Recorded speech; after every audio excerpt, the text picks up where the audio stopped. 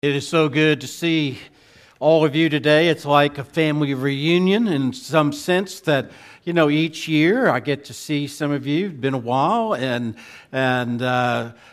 see grandmas and grandpas. And today is a big family day, isn't it? It is a time for families to come together. I think the Burchetts and the Paul have this side over here taken care of. And, I look around and it is a great time to be with family. And we are glad that you are here today. If you have your Bibles, I want you to turn with me to the book of Matthew, chapter 27. I'm going to begin reading with verse 62, going through chapter 28 to verse 7. And this morning I'll be reading out of the New American Standard version of the Bible. So Matthew chapter 27, beginning with verse 62. It says, "Now on the next day, the day after the preparation, the chief priests and the Pharisees gathered together with Pilate and said, 'Sir, we remember that when he was still alive, that deceiver, after 3 days I am to rise again. Therefore, give orders for the grave to be made secure until the 3rd day. Otherwise, his disciples may come to the people, or say to the people, he is risen from the dead, and the last deception will be worse than the first.' Pilate said to them, 'You have a guard. Go make it as secure as you know how.' And they went and made the grave secure. Along with the guard, they set a seal on the stone."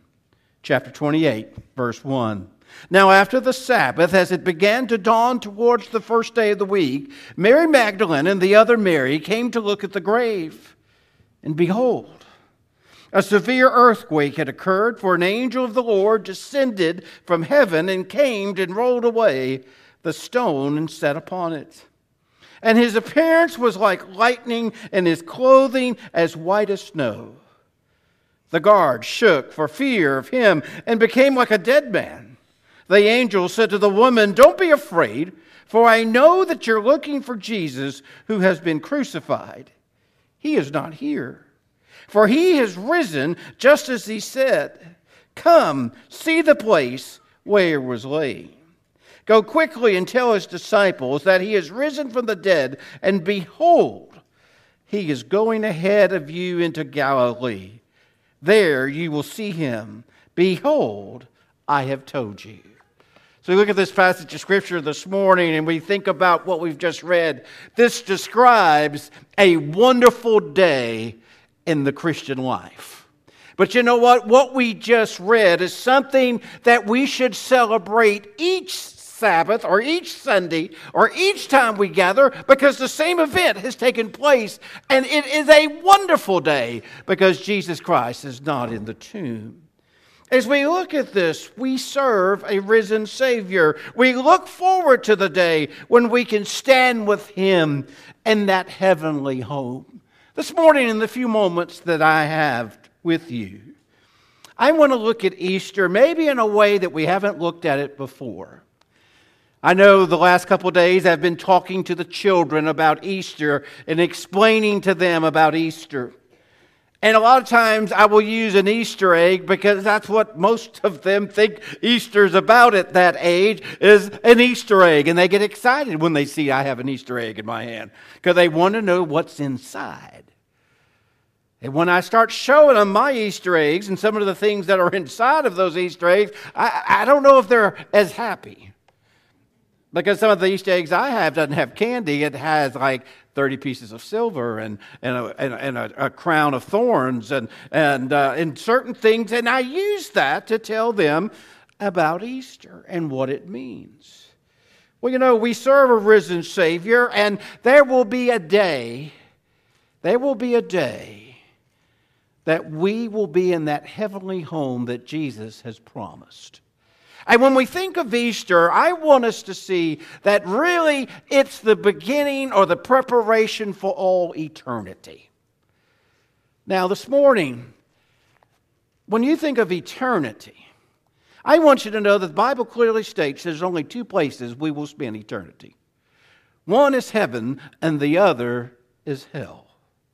And guys, There's got to be those two things. There's no other place. There's nothing in the middle. It's heaven or hell. We'll spend eternity in one of those places.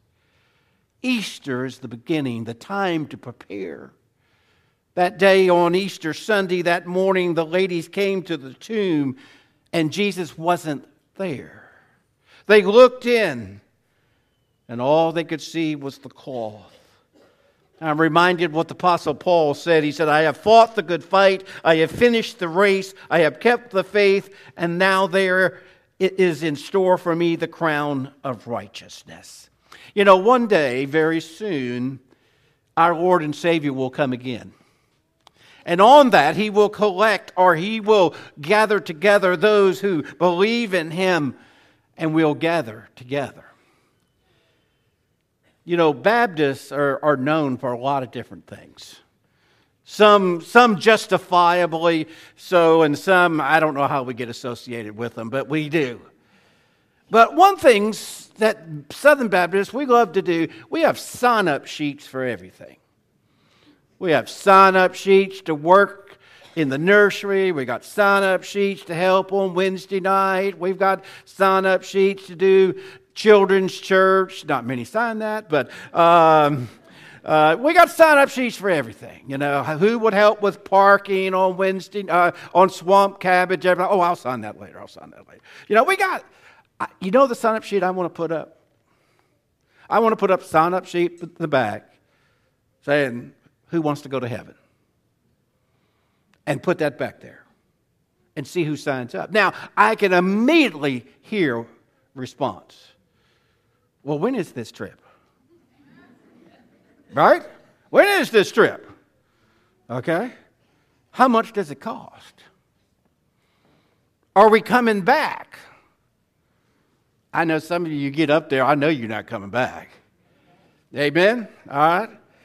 You know, I wonder if anybody would sign a sheet like that I want to go to heaven. And a lot of people maybe would ask the question, well, is it right now or is it later? You know, you want to know when. You know, is it like tonight or is it next week? Well, you know, I say all that, you know, in tongue in cheek, but how does one get to heaven? And I want you to know that we are going either to heaven or we're going to hell. Those are the only two places. And you say, well, preacher, today's Easter and things are happy today. Let's not talk about hell. I got to. Because eternity, the only two places that's described in God's Word is heaven or hell. And so this morning, as we look at this passage of Scripture, sometimes what I hear from people, they say, well, preacher, you wasn't there, even though I know President says I'm old. You wasn't there when they put Jesus in the tomb. And that's true. I was not there. And guess what? You wasn't either. So a lot of people say, well, how do we know it's true?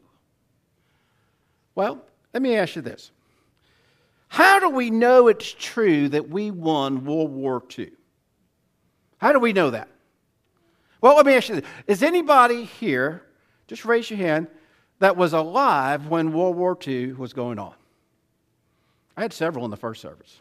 Okay, several here. Okay. All right, so we have some eyewitnesses, people who were alive during that time, and they knew the outcome. Right? So that's one thing. We also, Matt, do you hear anybody speaking German in here today? I know there were some strange sounds back there, but we don't see German being brought up today. I'm looking at it, I don't see a lot of short mustaches either. We don't have a dictatorship in our government. You know, there's evidence that we won the war. Then you could go down and for a lot of things. You say, well, preacher, what evidence do we have about the resurrection? Well, there's a big one right here. There's a big one right here. And then the people that were alive during that time, they gave testimony of that. They spoke of that. Paul was one. The disciples or one. They gave testimony of what they saw and what they experienced, and they shared it with others. Guys, I want you to know, even back then, they thought they could keep Jesus in that tomb by rolling what? That big stone. And then the funniest thing to me is that Roman seal. Now, I know that was pretty official. If you had a Roman seal on a document, oh, you could go a lot of places because that gave you authority. But when the ladies got there, that stone was rolled away. Now, it said it was a great earthquake. I would have loved to have been a speck of matter or something when God created the heavens and the earth. I would just love to have been around to see how he did that. Did he put the sun by just going over there and placing the sun over there? Or did he, was he just having fun that day? And he had the sun and he threw it under his leg and it landed over there where he wanted it. I mean, was he just having fun putting the stars over here and putting this over here or that? Or did he meticulously put everything in place? God could have done whatever. But here was a stone that was supposed to keep Jesus and God from moving, from doing what was supposed to be done. If God put this world together and put the moon and the stars and all of these things in place, what was a little stone? An earthquake came and that stone moved. Guys, in our world today, I want us to realize that God is moving. I know sometimes you think God is no longer moving. God is moving in this world today. God is moving. Christianity, or the name of Jesus Christ, is still being proclaimed today. Yes, there's a lot of other things that seem to cloud it and darken it and all those things. And guess what? We're not going to hear all those things about the gospel spreading, because that's not newsworthy. But God is still moving. God is not going to let a stone of man to stop him to do what he has called to do. They thought, well, if we roll a stone and put a seal on it, that's it. But just a little earthquake took care of all of that. Today sometimes I think we are trying to stop God from moving. We don't want it. God, you've done enough. Or God, I don't want you to move here. I don't want you to move that fast here. God, slow down. Guys, what this world needs today is the moving of the Holy Spirit of God through our Lord Savior Jesus Christ. And we need to be on our knees praying that it moves quicker and faster and throughout this entire country. We need it. We need it. And we need to proclaim it, and we need to see that there's really nothing we can do to stop it, but we try. I want to see this one Sunday, Brother Preston. You saw the kids this morning that Brother Preston had. Do you think after he said amen, if Brother Preston stood right there, he could stop them from going out that door? I think they'd take him down. It'd be like that thing. His feet would be up in the air and his hands. I mean, they'd just take him down. He couldn't stop them. Why do we try to stop God? Why do we try to stop God from moving in our lives, moving in this country? Say, God, is it our lack of faith? Is it that we don't understand? We need the movement of God. Amen? We need to move to God. And, the resurrection shows us some things. It shows us there's certain things God's going to do regardless. And God was not going to forsake his Son. He died for mankind, and God was there, and God moved in a mighty way. I want us to see this morning, there's certain things God's going to do. I don't know about you, but I'm glad that there's things that God's going to do. He is going to move. He is going to show this world. He is going to move like he already has through his Son, Jesus Christ. And he's going to show this world, even though this world at times doesn't want to see it. We need to pass on what Jesus has given us. We need to realize that it's important. And because Jesus is alive, we need to share that with the people around us. We also need to see that the resurrection changes the way we look at life and death. Now, I got tongue-tied in this at the first service. There's a good chance I'll do it again. But when Jesus looks at death, he uses different words than we do. Most of the time, when you look in the Bible and you see about death, or you see about the resurrection or the coming of the Lord, you see that he talks about a wedding. Now, have any of you ever been to a wedding that seemed like the wedding would never end? Okay, no names mentioned. Okay, all right. You ever been to one where you thought the photography session afterwards would never end? You ever been to a reception that you thought would never get started? Okay. You know, we've all had those stories. We've all had those times, at weddings and different things. But you know what? When Jesus looks at death and talks about death, he talks about a banquet. He talks about a wedding. The church, we have the bridegroom. And who's the groom? When we look at this story, we see that our Lord Jesus Christ comes as the groom, and the bride is the church, those who believe in our Lord Jesus Christ. And he talks about that as when they come together. Now, you think, well, that doesn't sound like death to me, and don't even think it. But when God brings together this great banquet, where the Son of God and the church and the members come together, this great wedding takes place, and then God opens the great banquet hall. And the banquet or the celebration begins. Guys, that's another way of talking about eternity. Where the celebration, the banquet begins, and we are with God forever. You're not even going to be thinking about going home because you will be home. There's many times, and especially at funerals, we talk about our loved ones and we say, well, one day I'll see them again. And that's our hope. But I want you to see that the resurrection should change the way we look at death, because dying is like going home again. We're going home. To like a banquet that never ends, to a time like I heard once before, death is also like a graduation. You're graduating to that next step. You're graduating at it.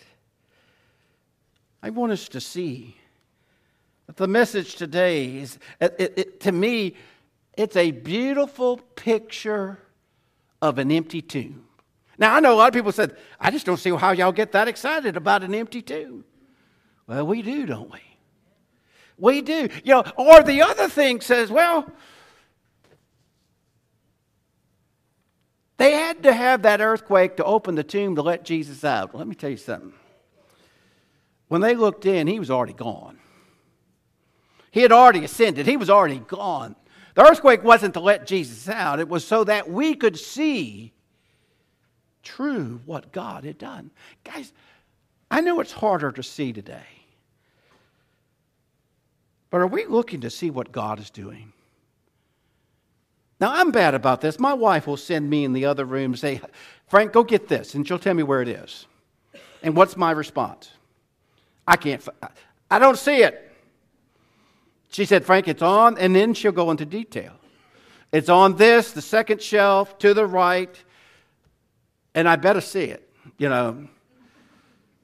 And most of the time, after she's given that exact, I see that right there. Or when I really get in trouble, I said, honey, I don't see it. She said, did you look where I told you? Yeah, I looked. And guess what? She goes in the room and what? goes right to it and finds the thing. Right? I wonder if we do that with God sometimes. You see, I am convinced without a shadow of a doubt, our God is just not sitting up in heaven or just sitting there saying, well, I'm waiting for the buzzer to go off to end this thing. I believe God is moving and working in our world today. And I believe if we are willing to put our eyes where they need to be, we can see God moving. We can see God working. And this morning, I want us to see that one of the things that He's working is moving us from this place to the next, where the great wedding will take place and then the banquet halls will be open and it'll be something that we will never forget. It won't even be in comparison to anything we've ever seen or done. And there will be a banquet that will last and we will be with our Heavenly Father. You see, God is moving. And He's going to move without us. And guys, I don't know about you, but I don't want to be left behind. Either way. God is moving today in our world. God is moving towards that day when He comes back again. And the trumpet will sound. And time shall be no more. And guys, where will we spend eternity? You know what? There's not a layaway plan. I know we don't use those anymore, but there's not a layaway plan. Well, God, I meant to do it. God, I meant to do it. God, it's on my list. When that trumpet sounds, your list is gone. I want us to see God marches on. God is moving. And there will be a day when the trumpet sounds that we will hear Him. And we will either be with Him in eternity because we've asked Him into our lives. We've prayed, said, Jesus, I'm a sinner, save me. Or if we've never done that, when the trumpet sounds, we will be in hell. Everlasting eternity. This morning, I hope and pray that as we celebrate this great day, and it's preparation for eternity. Where we're going to spend it.